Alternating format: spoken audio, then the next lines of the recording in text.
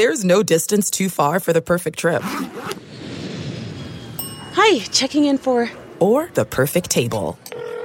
Hey, where are you? Coming! And when you get access to Resi Priority Notify with your Amex Platinum card... Hey, this looks amazing. I'm so glad you made it.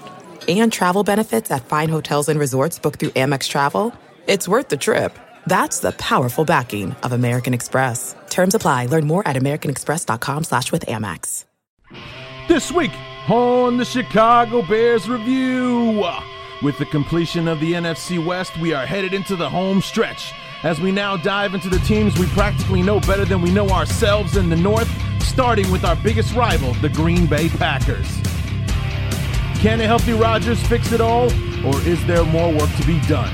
Evan Weston from Acme Packing Company joins us on this NFC North preview episode of the Chicago Bears Review.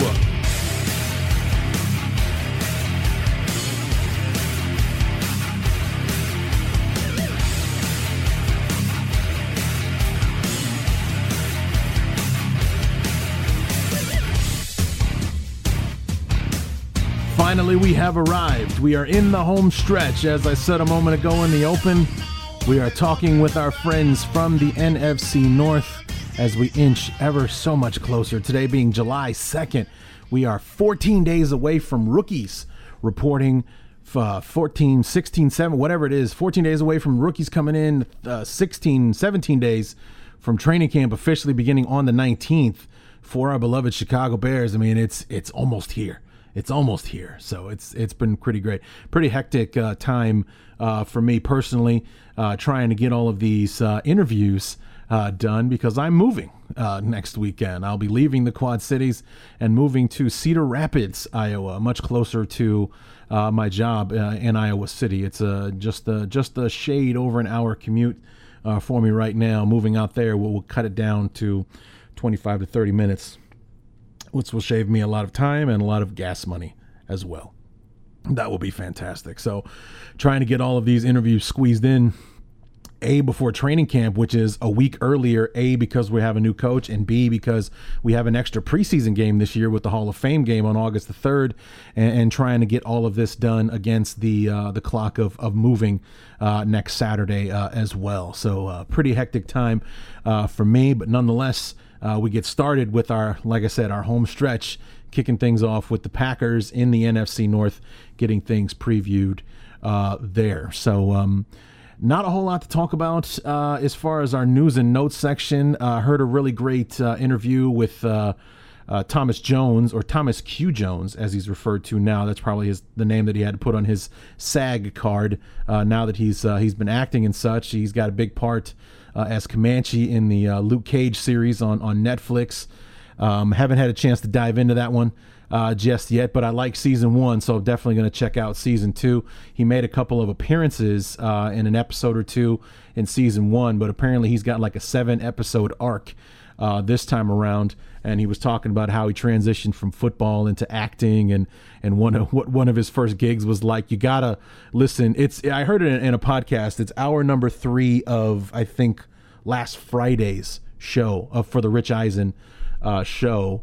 Thomas Jones tells a story about not knowing that he was going to be in a love scene with Gabrielle Union for her show on BET at Being Mary Jane or something like that. And they're basically giving him the sock to wear in the love scene. So basically he'll appear to be naked, but his junk is covered up. And he had a really funny story about that. And apparently Thomas Jones and Urlacher and Kreutz and company apparently start like this little texting chain every year around the Super Bowl, wondering how it is Super Bowl 41 got away from him. So that one still stings all these years later for those guys. So much to the point that Jones says he's never watched the Super Bowl, and any time that the Super Bowl is on, just the game itself, he pretty much goes out of his way to avoid it. So it still stings losing that one in 2006 to the Colts and company. So other than that, there's really not a whole lot going around in Bearland right now. Like it's that quiet part of the season where there's little to nothing going on. Everybody's gearing up for training camp. Everybody's getting rested and all that kind of stuff. So the activity is low. Unless you're a basketball fan, then you're going crazy over free agency. And the one thing I can't stand about the NBA after they signed that new TV deal was that the salary cap went through the roof. So you got guys who and I'm not a basketball fan, so maybe it's just that ignorance that's going with it. But there are guys that I've never heard of making $30+ million a year now because that's what the salary cap will allow. So, I mean, it's just bananas, the money that they're throwing around in the NBA these days, and just not really sure. And then, of course, I'm one of the few people on the planet who could give a flying what that LeBron has signed with the Lakers. Great, that's fantastic. He's going to keep playing basketball, and instead of winning at least there will be a different team coming out of the East this year, that's for sure. So now LeBron gets to choke in the Western Conference playoffs instead of doing it in the NBA Finals. So good for him. So anyway, that's all I'm going to talk about there. Evan Western, our good friend from the Acme Packing Company, glad to have him back on the show. And, we'll be talking to him again pretty shortly here. Playing him week 1 against Green Bay. We touch upon that on that game and the week 1 thing and how it kind of mirrors the whole Brett Favre jersey retirement night thing and how I thought we didn't have a chance in hell of winning that game when the game was announced. But, it's kind of got that air to it that maybe the Packers think they're setting themselves up for this, historic kickoff to their 100th season of football. And maybe they're running into a buzzsaw that week 1 against the Bears with the second-year quarterback, the new coach, a ton of offensive weapons, and, all that kind of stuff. So anyway, going to step aside, bring in our good friend Evan Western from Acme Packing Company to help us preview the 2018 Green Bay Packers.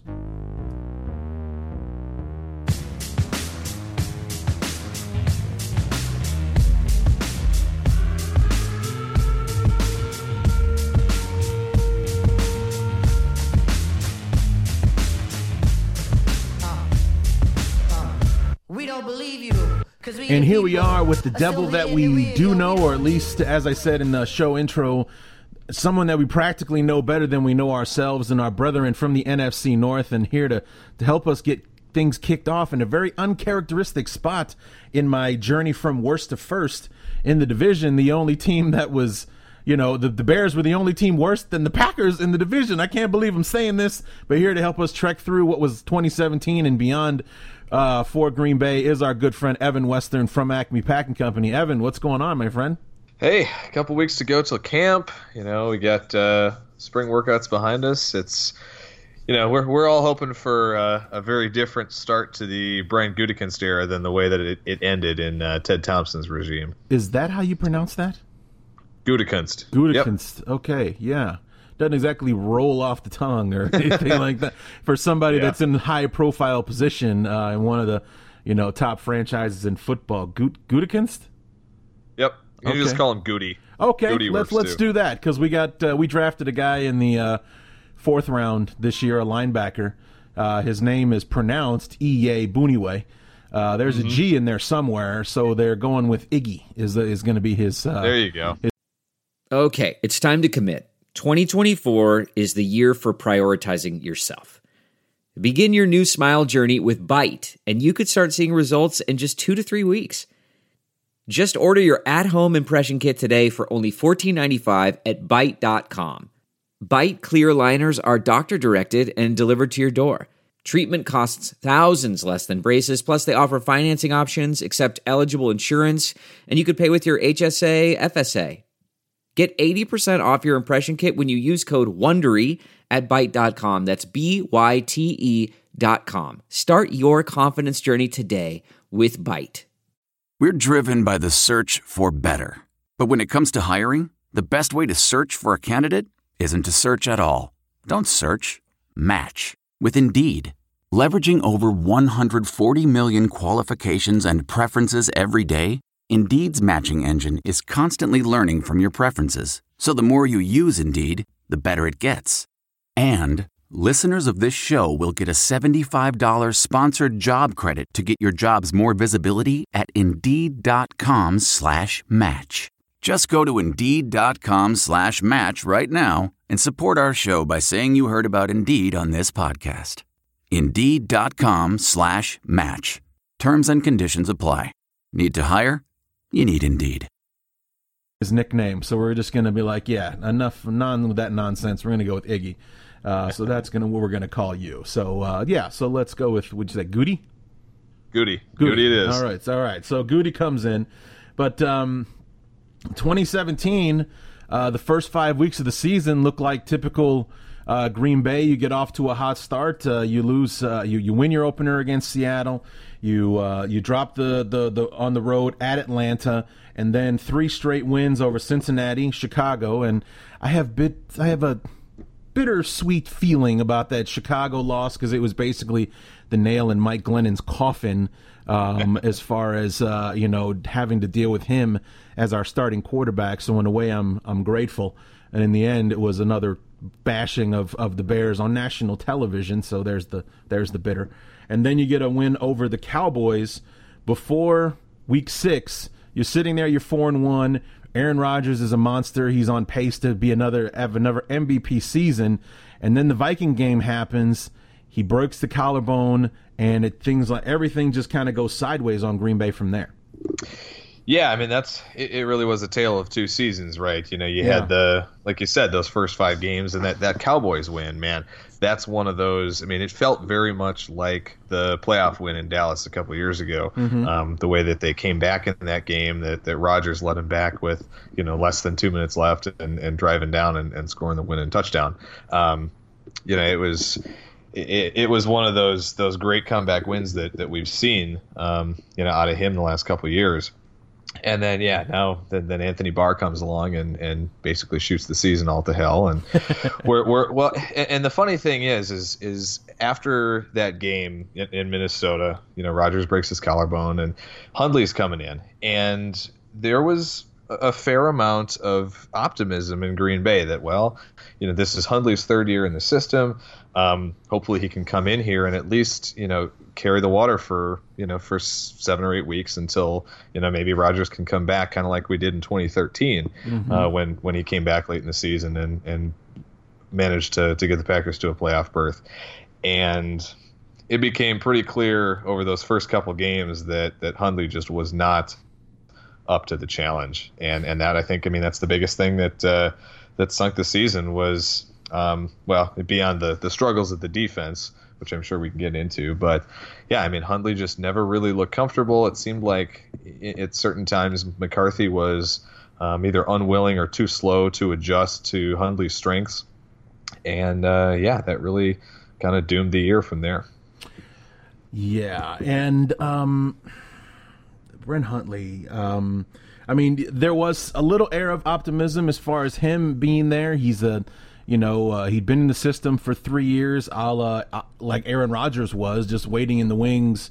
When Brett Favre was playing, McCarthy was adamant that this was his guy. We don't need to go out and sign Colin Kaepernick or make a trade for somebody just before the deadline or anything like that to bring it in. It's like, we're kind of thinking that maybe this is the second coming of Matt Flynn as being that awesome backup quarterback, or this the guy that's not going to skip a beat here.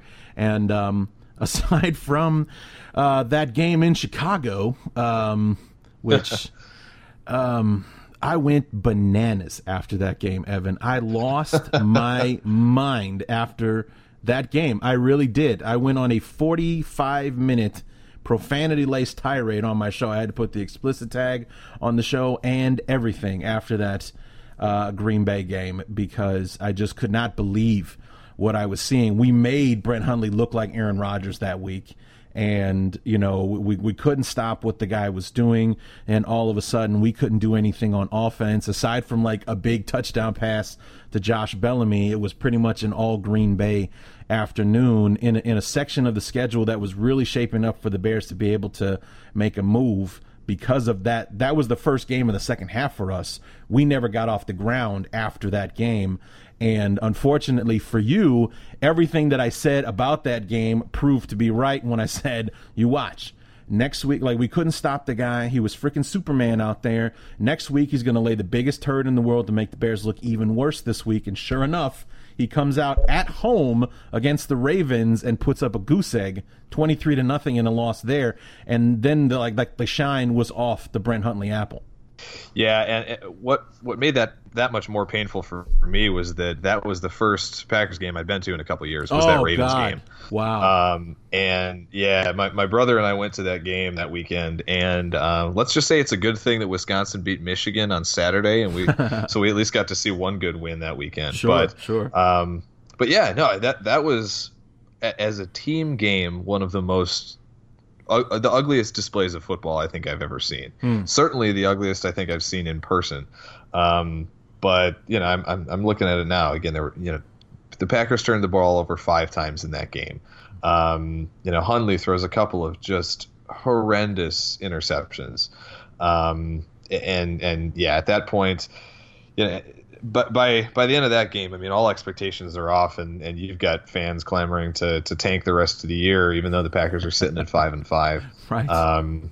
And it was, yeah, that was brutal. And the funny part was the next couple games there was some reasons for optimism again. I mean, Hundley looked a lot better the following week at Pittsburgh. The running game got going the next week in Tampa in an overtime win, and then Hundley had a couple of moments in that Cleveland game. But it was actually fascinating for Hundley just to see how he was just awful, just horrendous throwing the football at home at Lambeau. But away from Lambeau, he was actually quite a bit better, and he threw the ball pretty well. Again, that Pittsburgh game, that Cleveland game, he had some good throws in those contests, and the Chicago game. But yeah, for whatever reason, Hundley at Lambeau he just didn't have it. He didn't have the mojo, and he was just awful in those home games. Yeah, I mean, I was super excited about that Packer game going into it. You guys came off a really bad looking loss on Monday Night Football at home against Detroit. I mean, only like the second time since Reagan was president that the Lions beat the Packers in Lambeau. And then they come into Soldier Field. Like I said, it was set up on a silver platter for the Bears to run away with that game, and it just didn't happen. It just didn't happen, and we looked awful against you guys. And then, Huntley comes out and on the road, as you said, got the job done. He looked great and led the late comeback and everything else. And then after that, the Ravens game, which unfortunately you were in attendance for. And then you eke out a loss against the Steelers, and then 2 overtime wins back to back over Tampa Bay and Bad Cleveland. Teams. Yeah, not impressive wins against very unimpressive teams, or in Tampa Bay's case, a very disappointing team. And so then Roger finally comes back week 15, and where were you sitting at that point? 5-6 and what was it? 6 and 7. 7-5, no, right? 7-6 coming into that game, against Carolina. So it's not. You get those. Yeah, it's not out of reach at this point at all. And granted, you got Carolina and Minnesota, 2 playoff teams, and then you're at Detroit, where win or lose, it's always a tough game. So not the easiest road to hoe, but definitely a winnable one for Green Bay. And it all falls apart pretty much right away against Carolina.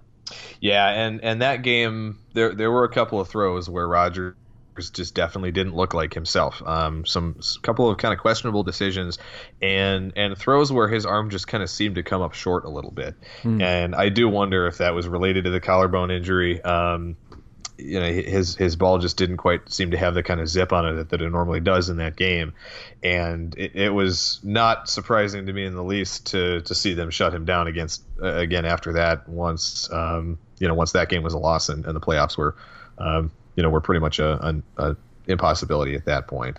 And that's really the only reason they brought him back, right? Is you're sitting at 7-6, you got a chance. If you win out, you're sitting at 10-6. You're almost certainly in the playoffs at that point.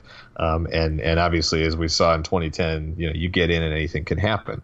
But the one of the interesting takeaways that I take away from all this is, A, if Rodgers doesn't break his collarbone, B, if he comes back and maybe wins that game and wins maybe one of those last 2 and they get to, let's say, 9-7, maybe just miss the playoffs. In those situations, does Dom Capers get fired? Does Ted Thompson decide to step away and give over the reins of the GM job. I don't know, but I think you can make the case that in the long run, this might have been something that needed to happen for the Packers to finally convince McCarthy to move on from Capers, shake up his coaching staff a little bit on offense, hopefully shake the playbook up a little bit. And now that we have the changeover in the front office, you get some changes in player acquisition approach there as well. So this may end up being something that the Packers needed after kind of teetering on the edge of wild card, division winner, going 1 or 2 rounds in the playoffs and getting bounced for the last 5 or 6 years. Right. I mean, it definitely, like, this section of the conversation was usually the shortest one, and it's the whole free agency off-season portion where, hey, you signed one guy nobody's ever heard of, and that was the one free agent acquisition that you made, or this was the one off-season you signed Julius Peppers but did nothing else, and then had 11 draft picks and 4 fifth rounders and so on and so forth. But you bring he was already on. Joe Philbin was already on the staff, right? Was he just promoted to offensive coordinator? No, he was in Indianapolis. He was he was an offensive assistant in Indy, so bringing him back, he had been the offensive coordinator up until the 2011 season when Rodgers won his MVP, and then going down to Miami for a couple of years. But he was in Indy the last couple of years as kind of a glorified offensive assistant. So him coming back, he's already got a relationship with Rodgers. I'm excited to see what he and McCarthy can do together, because they've talked about literally tearing the playbook down to page 1 and starting over this entire offseason.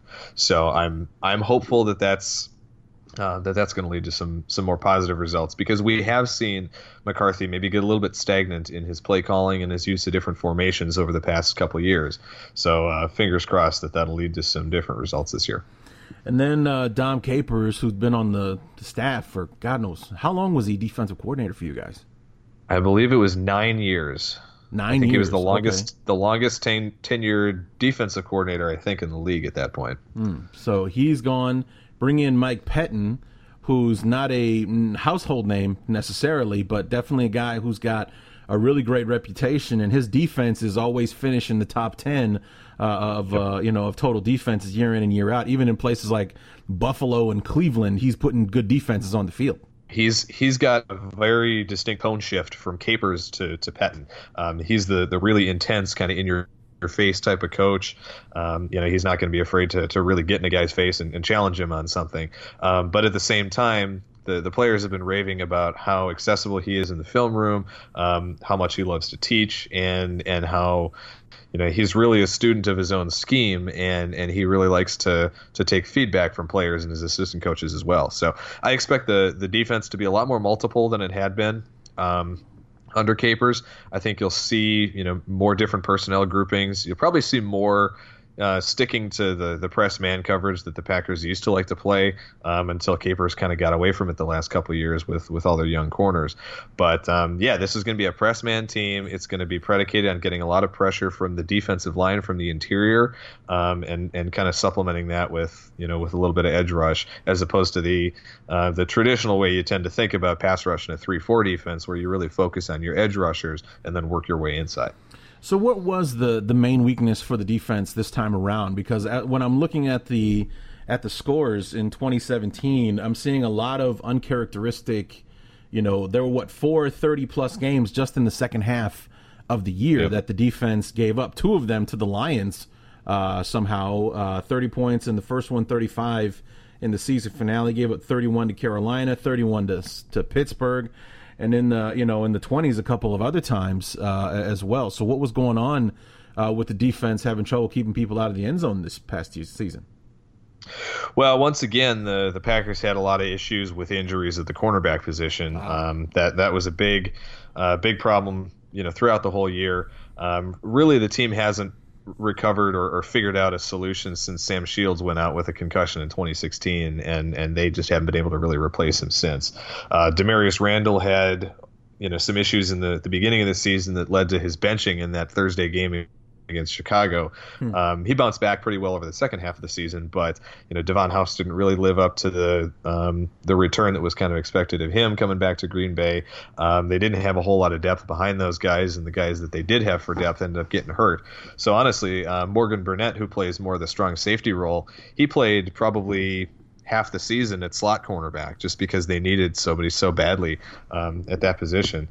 So, you've got that issue. You've got Clay Matthews is starting to, slow down a little bit. Nick Perry had a little bit of injury issues here and there. So your pass rush wasn't as reliable as it has been in the past. And the Packers just haven't really found that second tier, kind of core backup guy at that outside linebacker position to provide some extra pass rush behind those two. So if one of those guys goes down, that really kind of shoots your outside pass rush pretty strongly. So and they're not forcing turnovers the way that they needed to when Capers' defenses were really good. And I think that's more a function of offenses around the NFL evolving to avoid or to minimize the kind of success that a Capers type of defense can have, because the 2000, 2009 or the 2009, the 2010, the 2011 defenses, when they were at their best, they were getting turnovers. The Packers had, I think, 30 interceptions one of those years, which is just completely unheard of in today's NFL. Right. Offenses and quarterbacks are really geared towards the safe throws to not really challenging, putting the football in low percentage areas or really dangerous areas. And I think that's a response to the success that the type of defense the Capers run that was, really ball hawking, pressure the quarterback, and force those turnovers was predicated on. And I think Pettin gets that, and I think it's going to be a very different performance this year out of this defense. Yeah, it's supposed to be a much more aggressive style of defense, and Pettin's really looking for you guys to really get after it this year. Yeah.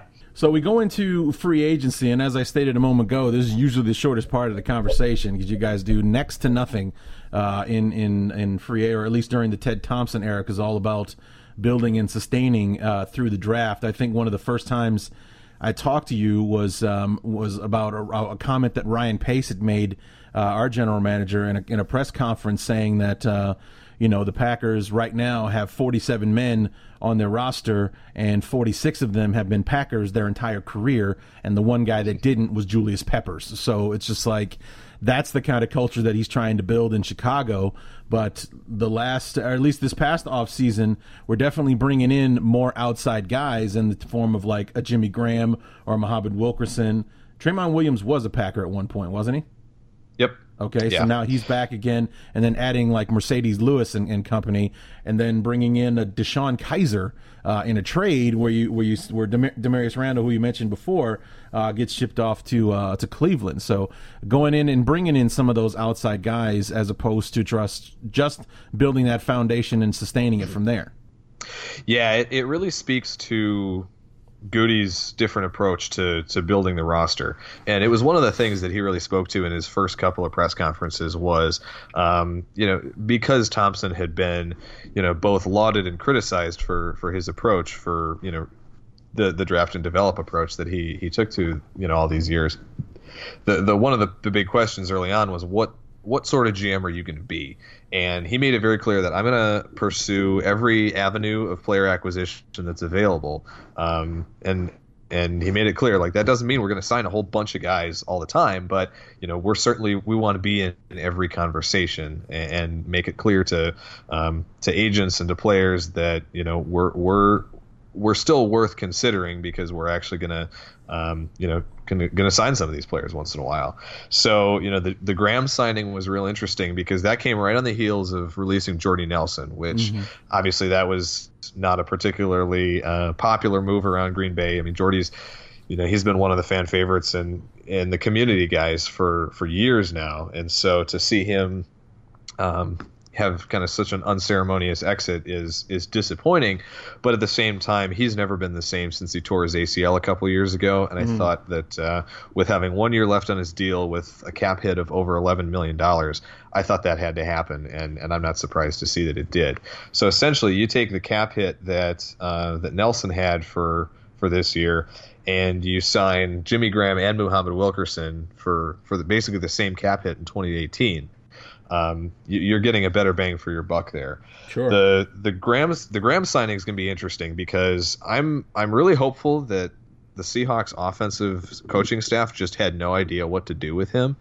And reports that I've seen both out of Seattle and out of Green Bay indicate that that's probably what was going on, because he really didn't play particularly well the last 2 years. And that was basically verified by the Seahawks guy that I talked to a week or so ago, where he was like, it didn't really seem like they knew what to do.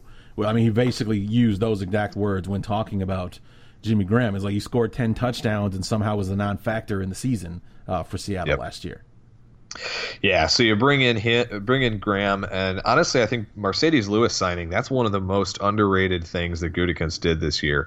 Is that gives you a true inline blocking type of tight end. He can give you a couple of catches over the middle of the field, but what that allows the Packers to do is a lineup in a lot of one running back, two tight end, two wide receiver formations. You split out Graham wide either in the slot or as a wide receiver, and that causes a whole lot of matchup issues, I think, for defenses.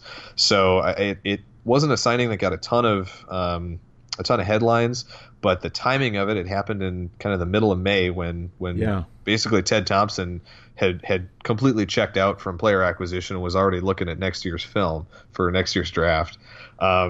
But that's the kind of signing that I think you can see from Gutekunst that can have an impact that you wouldn't have seen from a Ted Thompson. So I think that's going to play out well. I think Wilkerson, that's a great one-year signing. You get a motivated guy. He's reunited with Pettin, who was his coordinator with the Jets.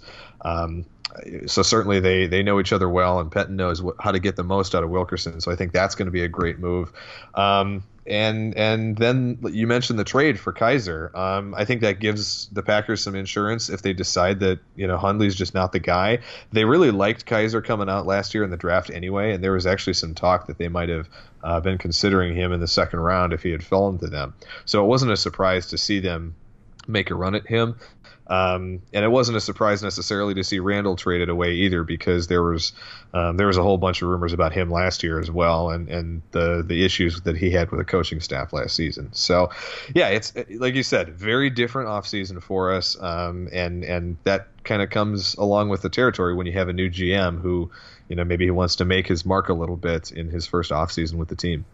Yeah, definitely making some bigger moves. I mean, there was usually kind of maybe one or two acquisitions that the Packers would make, like last year, the big one being a Martellus Bennett signing, which everyone thought was a genius move at the time, turned out to be a disaster.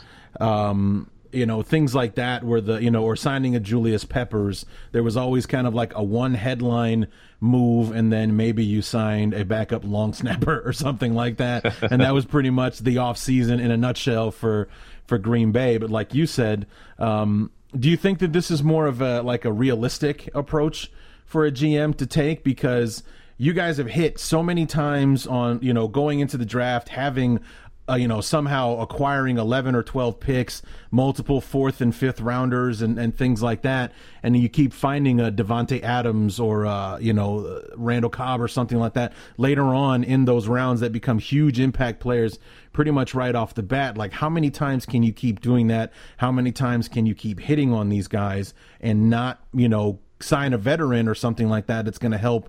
At the very least, maybe they can be the insurance that one of these draft picks doesn't pan out.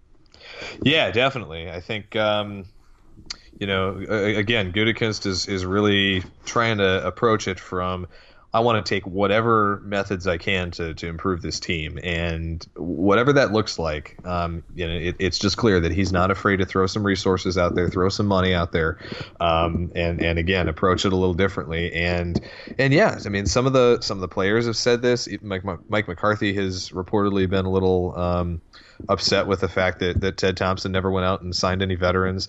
And you've seen it with some of the recent Super Bowl winning teams that they've made some clever signings and acquisitions of veteran players that have become leaders on the team, or at least significant role players. I mean, heck, look at the Eagles this year. I mean, they traded for Jay Ajayi in week 6 or week 7, something like that. Something like that. Some of these kind of acquisitions that that Thompson really never would have considered. I think it's something that basically I think everybody in Green Bay is excited about, and fingers crossed that we have success with both the big name signings like a Jimmy Graham, as well as some of the lower tier guys like Mercedes Lewis, for example. Sure. So let's get to draft night, because that was a very unpacker-like night, especially on night one. Number one, you're picking earlier than usual as far as Green Bay Packers are concerned. Usually you're in the 20s and beyond because you were a playoff team. This year you start with the 14th overall pick. And just when you thought the Packers, were going to go ahead and there's some players to be taken there at 14, they pull off a very un-Ted Thompson-like move by making a trade with the New Orleans Saints for them to jump all the way up from 27 to 14. You acquire their number one for next year, and they go ahead and the ceiling on the guy is unbelievable, but they paid quarterback prices for a non-quarterback, which is bananas in my opinion. The Packers, the huge beneficiary of that move, and then again went from 27 to 18 to make your pick in Jair Alexander out of Louisville. So what was going through your mind in that time frame where you drop from 14 to 27, then jump up to 18 and get the corner from Louisville? Yeah, I actually think that if Thompson had been offered the same trade offer from the Saints, he would have taken it. It's one of those things where I think Gutekunst was presented with a deal that was too good to pass up in terms of getting that extra first round pick next year. And the way that the Packers later rounds set up, so that they had, I think it was 3 4th round picks and 3 5th round picks or something like that, with the way the compensatory picks worked out, including the first pick in each of those 2 rounds as a result of that trade with Cleveland. Mm-hmm. So what they had with that is they had the ability to, let's say, trade away their 3rd rounder and move back up in the first round of the draft. So, getting back up from 27 to, someplace in the, maybe in the late teens or the early 20s. And then they could get that 3rd round pick back by getting rid of a couple of those early 3rd day picks, the 4th and 5th rounders. So honestly, when they dropped down, I was fully expecting them to make a move back up in the 1st round because of the way the rest of their draft picks shook out. I didn't think that Jair Alexander was going to be the target.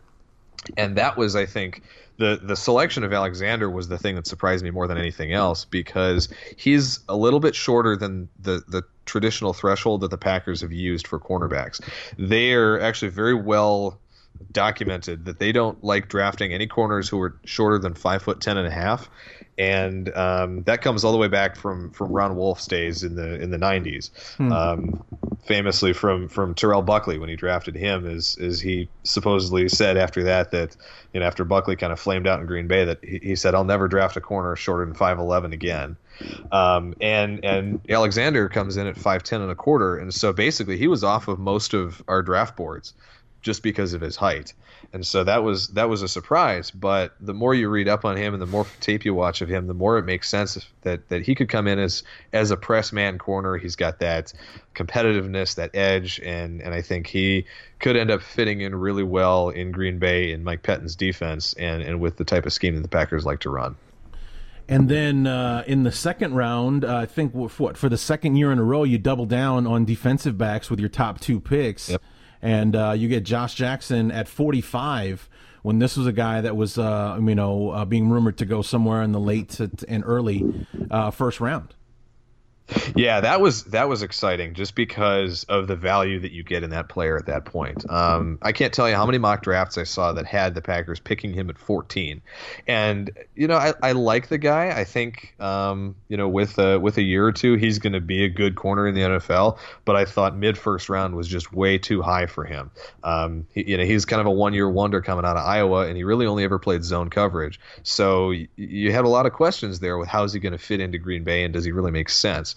But you get a guy like him with the ball skills that he has in the middle of the second round, and that's a completely different story. I mean, I think the value that they got with him at that point was just terrific, and I'm looking forward to seeing him and Alexander hopefully for a couple years to come. I mean, they definitely play different styles, but at the same time, there's a competitiveness there. They both play a fairly physical game, and again, there's ball skills on both of these players, so you could see both of them getting some significant playing time early on, and hopefully making an impact early. All right, so we go into the later rounds. In the third round, you got an outside linebacker, Oren Burks from Vanderbilt. No idea who that guy is, but I'm sure we'll learn who he is very shortly. But you had your fourth round pick. You got a wide receiver out of Missouri, Jamon Moore. 3 fifth-rounders, including a punter, J.K. Scott. Was punter a position of need for you guys? Because you drafted one. That's usually, when a team drafts a punter, it was an issue the year before, or they didn't want to pay the guy that they had kind of thing.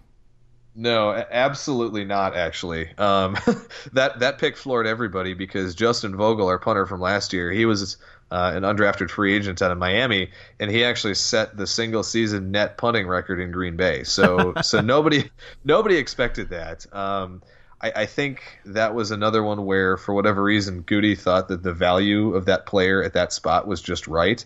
And Scott's an interesting guy because, he played at Alabama, but his family actually has a lake house up in Hayward, Wisconsin. So he's actually grown up a Packers fan and is steeped in Wisconsin culture. So there's kind of a fun connection there. But that was a big shock. Almost as much, probably even more so a shock than the fact that the Packers waited as long as they did to take a receiver. I think everybody was expecting one at some point on the first 3 rounds of the draft. And honestly, you get into some of those picks with the Jamon Moore pick, even with basically every pick down the line from there. I was thinking that Equanimeous St. Brown, the Notre Dame guy, was going to be the pick at those spots because I thought he's a big, fast guy. He had some good production at Notre Dame with Deshaun Kaiser, who's now a Packer. And I just thought that as far as the way that the receiver class shook out, that he was the best guy left on the board at that point. And then to find him in the 6th round was another just, it was one of those head scratchers that makes me think, how the hell did he last this long? But it makes me excited. All 3 of these receivers, they're 6'3" or taller. Every one of them can run. I think St. Brown, I think they all ran under 4.5 in the 40. And they so these guys can move. They've got some length. It's going to be fun to see the competition this year in training camp between those 3 players. And the other thing is, you were asking how the hell did this guy last so long? There were a lot of questions like that in this year's draft, and I think it had a lot to do with when I spoke to my draft guy, he mentioned even before the draft that it's a deep draft this year in a couple of positions. I know that it's, aside from Bradley Chubb and maybe a Harold Landry, it's not very deep at pass rusher this year, but you have the quarterback class, and we're deep in defensive backs this year, and so on and so forth.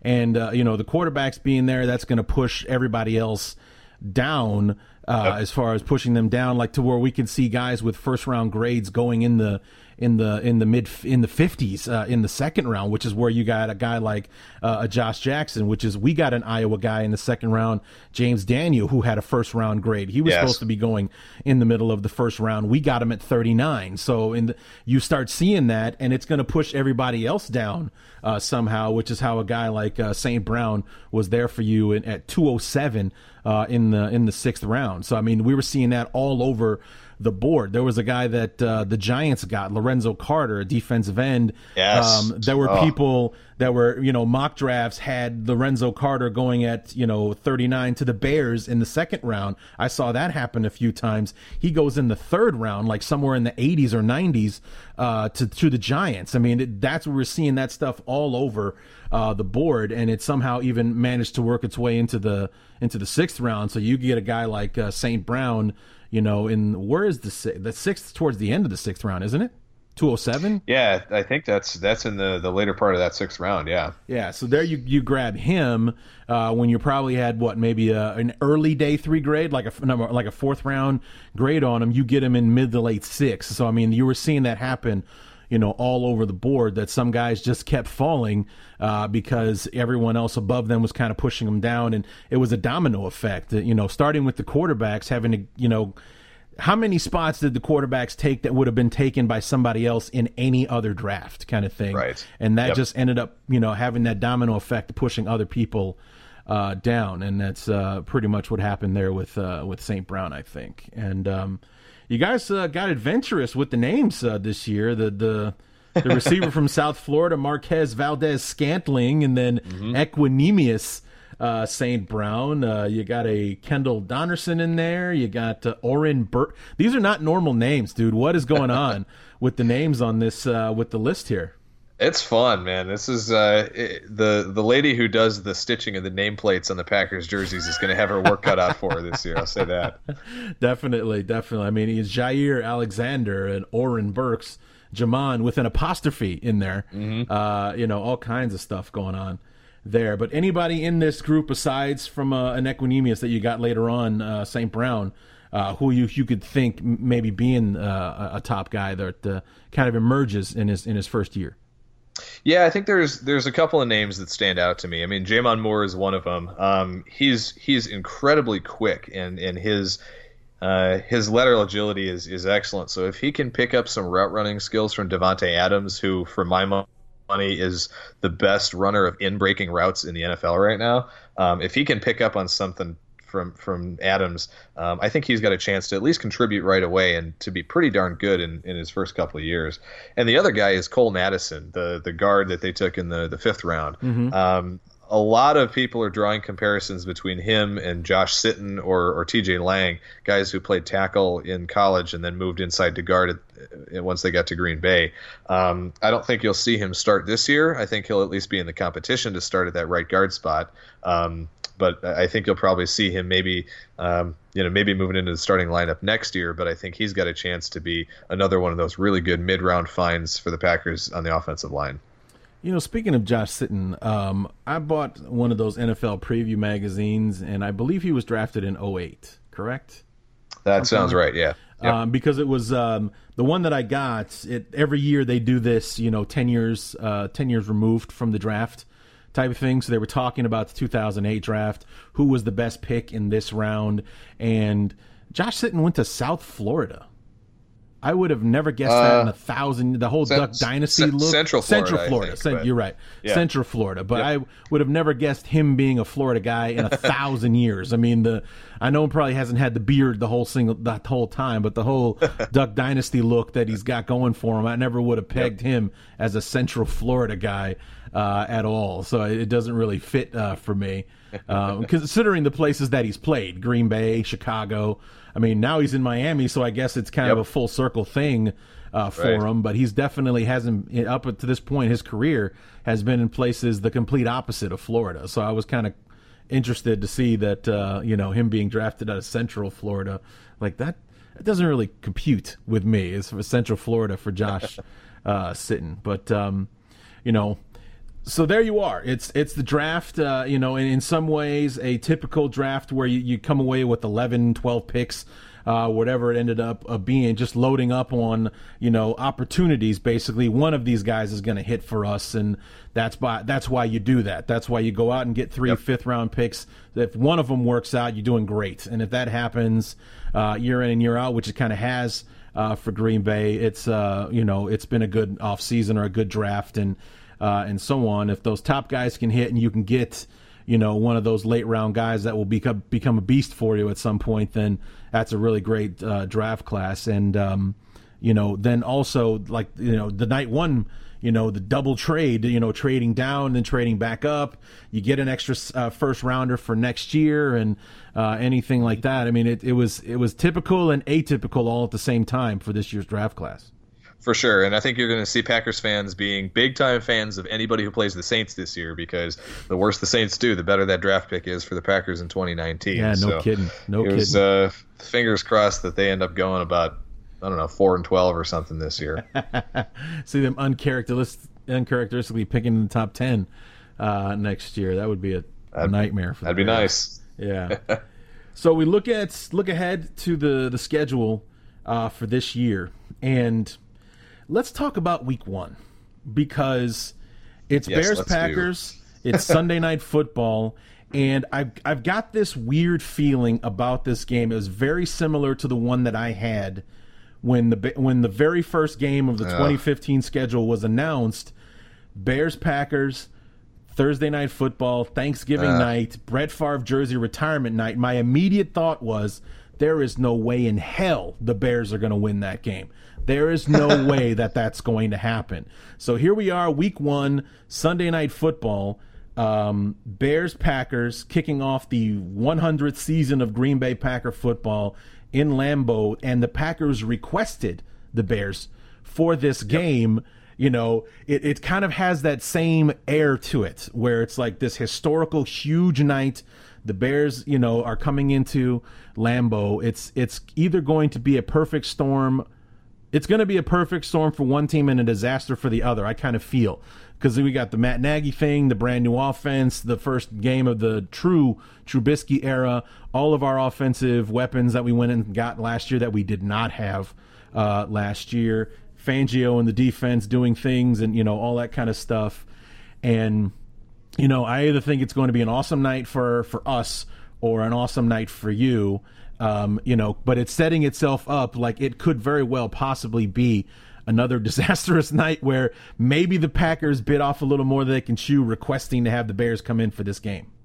Yeah, it's an interesting move, and you do it because of the rivalry and the history, obviously. And you mentioned the 100 years of Packers football thing. I think that's a big thing that they're playing up this year. They're going to be doing promotions and all sorts of events and things all season long, and so it just kind of made sense to kick it off with the oldest and best rivalry in pro football. Sure. So, but at the same time, I hear you. I mean, the Bears offense does give me some concerns in a way that it hasn't in probably 6 or 7 years at this point. Mm-hmm. And one of the, like Allen Robinson, for example. I mean, a lot of Packers fans were thinking that he could be a target of the Packers before they signed Jimmy Graham. Sure. Now I'm going to be real curious to see how he's healed up after that ACL tear. Mm-hmm. But then, I want to see what Matt Nagy does with Tariq Cohen, if he kind of uses him more in the Tyreek Hill role, rather than kind of the give him a couple carries here and there role that he had last year. So I'm gonna stick with cautiously optimistic still to this point on that one. I'm hopeful again that Pettine's defense is going to come out guns blazing, that everybody's going to be healthy, that Rodgers is going to come out pissed after last year and how everything went, and feeling like he's got another chip on his shoulder. I will say this for Rodgers for this year is, remember the last time he broke his collarbone in 2013? What did he do next year? In 2014, he went out. He won the MVP, exactly. Yeah.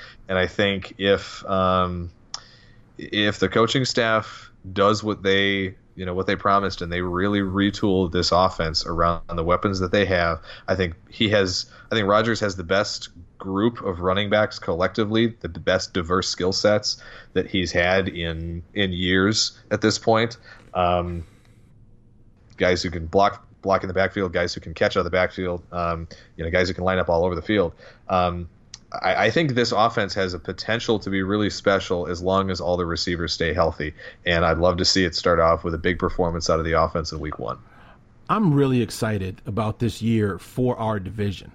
If the Bears and the moves that they made, the trajectory is pointing up for them. The Lions, they went out and got LeGarrette Blount, so maybe this year is the year they finally discover a running game, and they hired Matt Patricia, so maybe they're going to finally straighten out how to be a balanced team on defense this year. Rodgers is back with Green Bay, which automatically brings you about 3 more wins than you got a year ago, and on paper, Minnesota is the team to beat. I mean, this, and that's the one thing that I think is going to keep the Bears from being the 2018 Rams, is that we've got a juggernaut of a division to get through, whereas the Rams a year ago did not.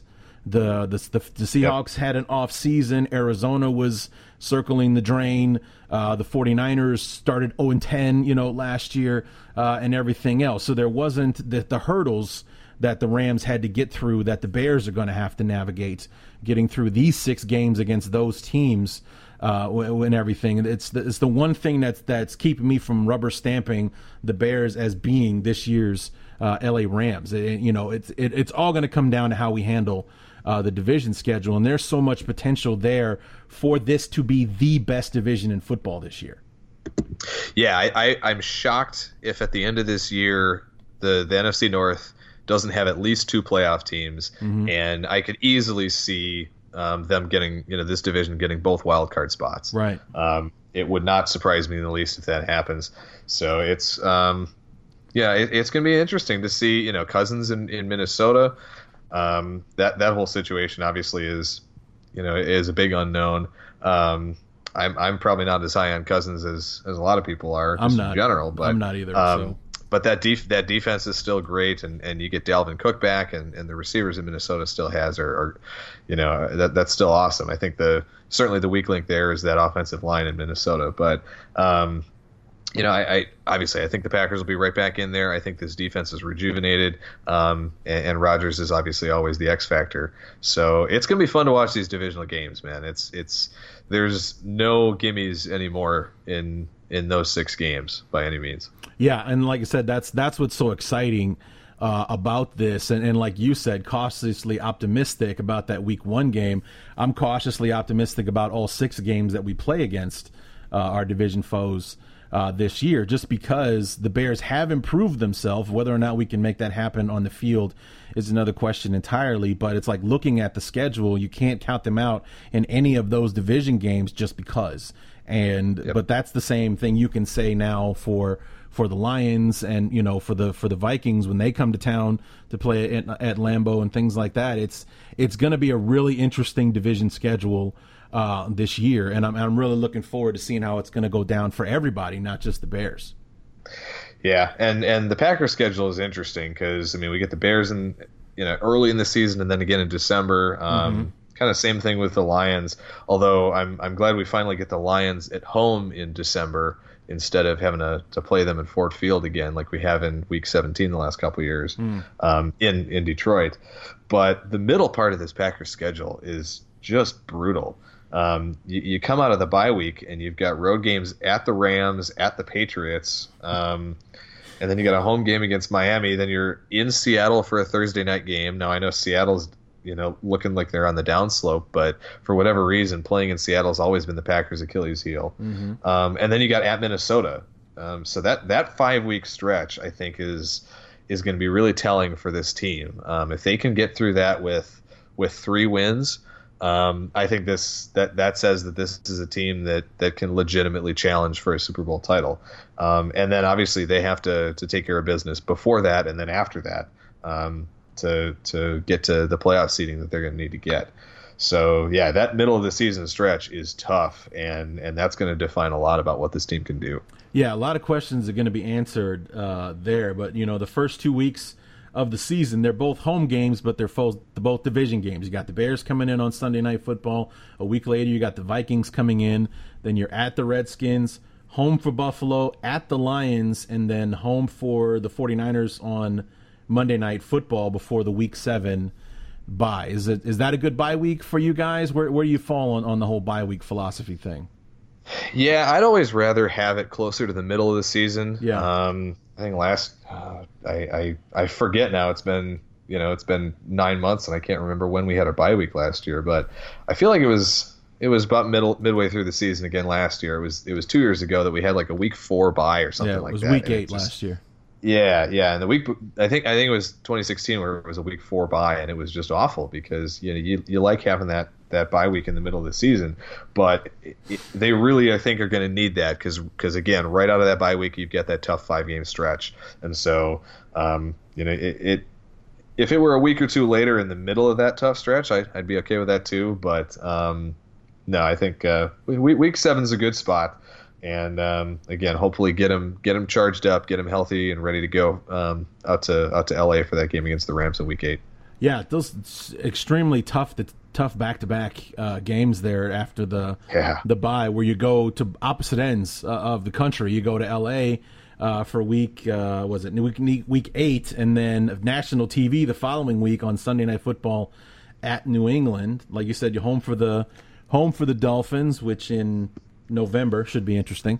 Thursday night, you got to go on the road. Being a road team on Thursday nights, that absolutely sucks, especially for the traveling that you guys have to do. You have to go, the majority of the country to get up to the Northwest to get to Seattle, and then at Minnesota to cap off that 5 games. And 4 out of those 5 games on the road is really what's the most daunting part of that. And then the last 5 games, you're 4 out of 5 or 3 out of 5 at home. Home for Arizona, home for Atlanta, at Chicago, at the Jets, and then home for Detroit to wrap it up. At least the NFL flipped it for you. You get to play Detroit at home, even though you're playing them for like the 4th year in a row or something like. Because I know we're playing in Minnesota Week 17 for the 3rd year in a row.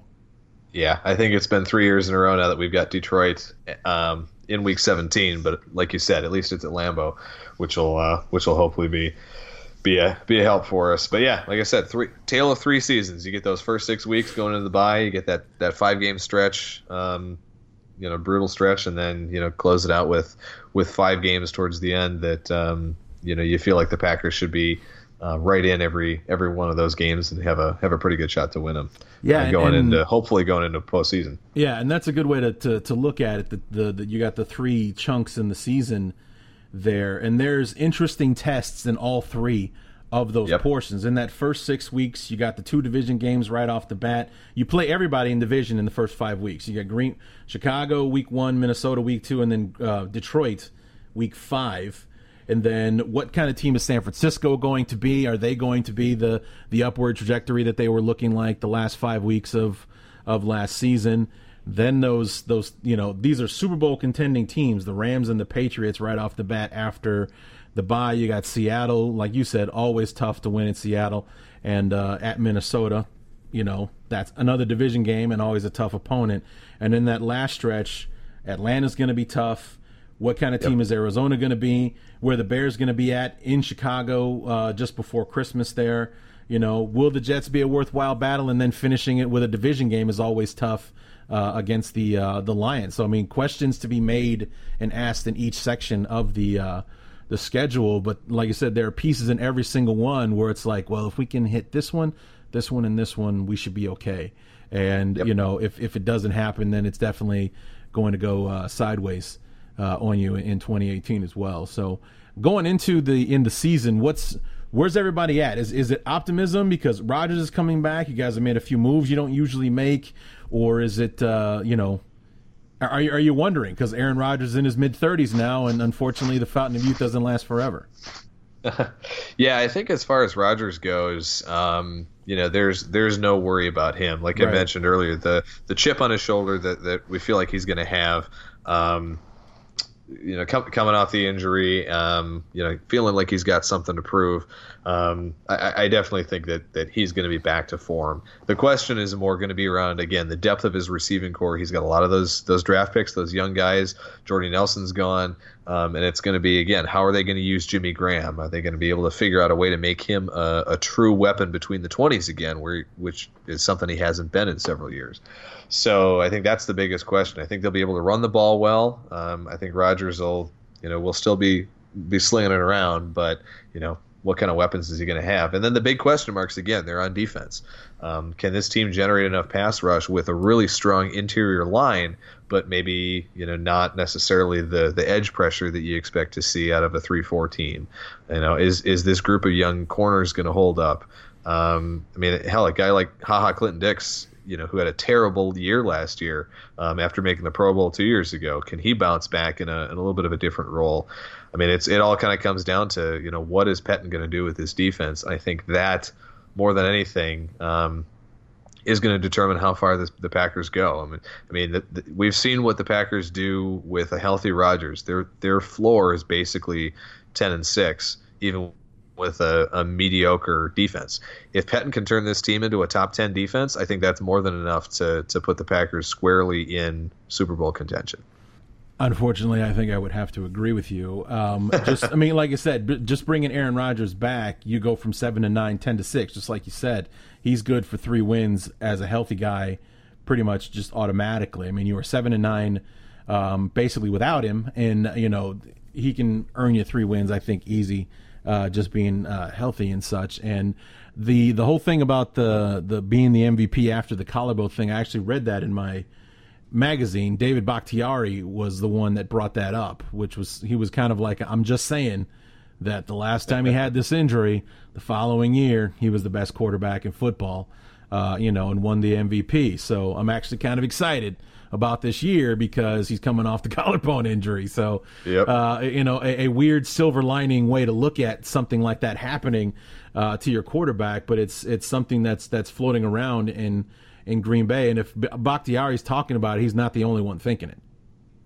Yeah, I think this would be a perfect year to find a way to get number 3 because, again, each of the last 2 have ended in heartbreak in the playoffs. When he's won the MVPs before, first one was 2011 when they went 15-1, lost to the Giants in the divisional round, and I'd really rather not relive the collapse against Seattle in 2014. So hopefully it'll end with a win in the postseason this year. Seattle's such a weird place for you guys. It's funny because I looked it up the other day, and the home team has won the last, I think, 7 or 8 games in that rivalry. And so the last 3 games have all been in Green Bay, just the way the schedules have fallen, and the Packers have won all 3 of those. So, it'd be really nice to break that streak a little bit when they go out to Seattle on that Thursday night, middle of the season. Because I was watching that Monday night game, and you know which one I'm talking about. And I was like, I'm sitting there, and it's like, dude, I am the last person in the world that is going to come to Green Bay's aid, but they got screwed last night. There's no way. And then the cherry on top was that they reviewed it and still went against you. It's like, I couldn't believe that. I thought that was unbelievable. And that was the death knell for those replacement refs. That was the year that was happening, and that was it for them. They were done after that Monday night game. The NFL caved and gave the refs what they wanted to get the real guys on the field because they couldn't have another Monday night mess like that again. I was just going to say that shows you why those guys didn't get the main ref positions, and they had to be used as scabs because they had no idea what the hell they were looking at in that game. Well, I mean, just look at that play alone. There were 2 guys right there on top of the ball. One signals a touchdown. The other one starts waving his hands to stop the clock. Dude, there's no time left on the clock. What are you waving your arms for? It just kind of speaks to what we were working with in the NFL at that time with those referees. One guy is confident in throwing his arms up, and the other one is like, I don't know, stop the clock, I guess. I don't know. And it just kind of, really kind of, just encapsulates everything that we were dealing with those replacement refs at the time. It was pretty amazing. And then like I said, sitting there watching it, I could not believe that happened. And that, number one, that they made the call as a touchdown and then reviewed it and still gave it to Seattle for the win. I could not wrap my head around it. Very similar last year, the whole Zach Miller touchdown thing. They call it a touchdown on the field, and they look at it. There is 0 evidence showing that he dropped the ball or that it touched the ground or that it was moving, and somehow they reverse it. And then that guy – did you ever see the NFL's explanation on video about how they justified that call?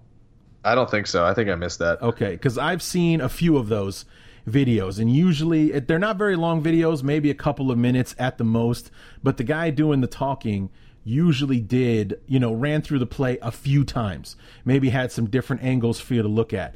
That Bears play for Zach Miller, they ran through it one time, they showed the play one time. He kind of showed a shadow of something that kind of sort of might have been a football that he was declaring was the ball. This is moving. Zach Miller didn't catch the ball. No touchdown. They were out of there inside of 45 seconds. That's how you know that they screwed up. They knew they screwed up. And then, of course, they changed the catch rules again and declare immediately that it would have been a touchdown if the current catch rules were in existence. It was a catch anyway. I don't know what the hell you guys are talking about, but it's not going to put Zach Miller's leg back together because he ripped it to pieces on that play. It was pretty brutal. and everything. I will say that was a pretty classy move that the Bears had of signing him to a contract for this year to let him, to get him the injury benefits and everything that goes along with that. Yeah, so I thought hats off to awesome. the Bears organization for a classy move there. Yeah, that was pretty cool. So, all right, Evan, we got you first. So we'll be talking again real soon. As opposed to other times we've had to wait a while. But, right off the bat, it's going to be an odd conversation that we have the next time because we're coming off the preseason where you think you might know, but you don't really know until the real games actually start. And then the lovely thing about week one is that usually doesn't tell you much either. Because some teams have been prepping for the Bears have been prepping for the Packers since the schedule came out in April. So we've got 6 months to put the perfect game plan together. But then, week 2 against Seattle on Monday night, going to be a disaster because we only had 6 days to get ready for those guys. So, it's going to be odd to talk about. I'm sure that the conversation we have for week 15, going into the last 3 games of the season will be far more conclusive than the one we'll have a few weeks from now, actually. Looking forward to it. It's going to be great, man. Like I said, I'm really excited to see what's going to go down in the division this year. I have all the confidence in the world that we'll be in the conversation, we as in the NFC North, that, we are the best division in football this year. I have no doubt that that's going to happen in one shape or another this year, because I can't really think of one. Maybe the NFC South that was a 3-team playoff team a year ago, but we'll see if they can pull that off again this year, because I think it's going to be the North this time around. I'm in agreement with you that I think that we can get both playoff spots in the wild card this year. Yep. All right, Evan. So I appreciate it, man. We'll actually talk to you real soon, man. Those days are getting closer all the time. I think I saw yesterday it's only like 31 days until the Hall of Fame game, so that'll be here before you know it. And then week 1 is right around the corner from there. So we will be talking to you again real soon. Looking forward to it. We'll do it again soon. As always, go Pack Go. No, go Pack Go. You always got to toss that in there. Evan Western, Acme Packing Company, helping us preview the 2018 Green Bay Packers.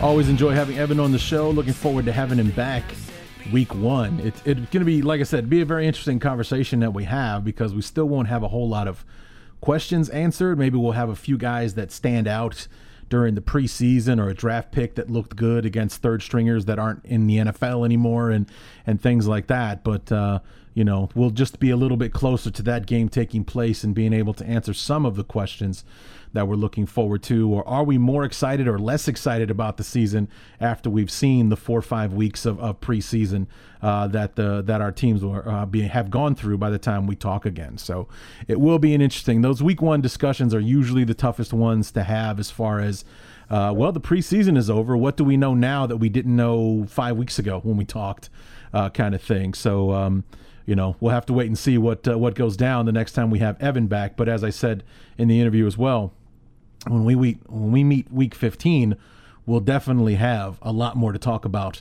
at that point, because we'll have a lot more questions answered. And, will it be a pivotal, important game between the Bears and the Packers taking place at Soldier Field? Or will it be another run-of-the-mill where the Bears are just trying to get a win late in the year over Green Bay and, all that kind of stuff? So time will tell on that one. So anyway, that's going to do it for our preview of the 2018 Green Bay Packers, part 1 of our NFC North preview.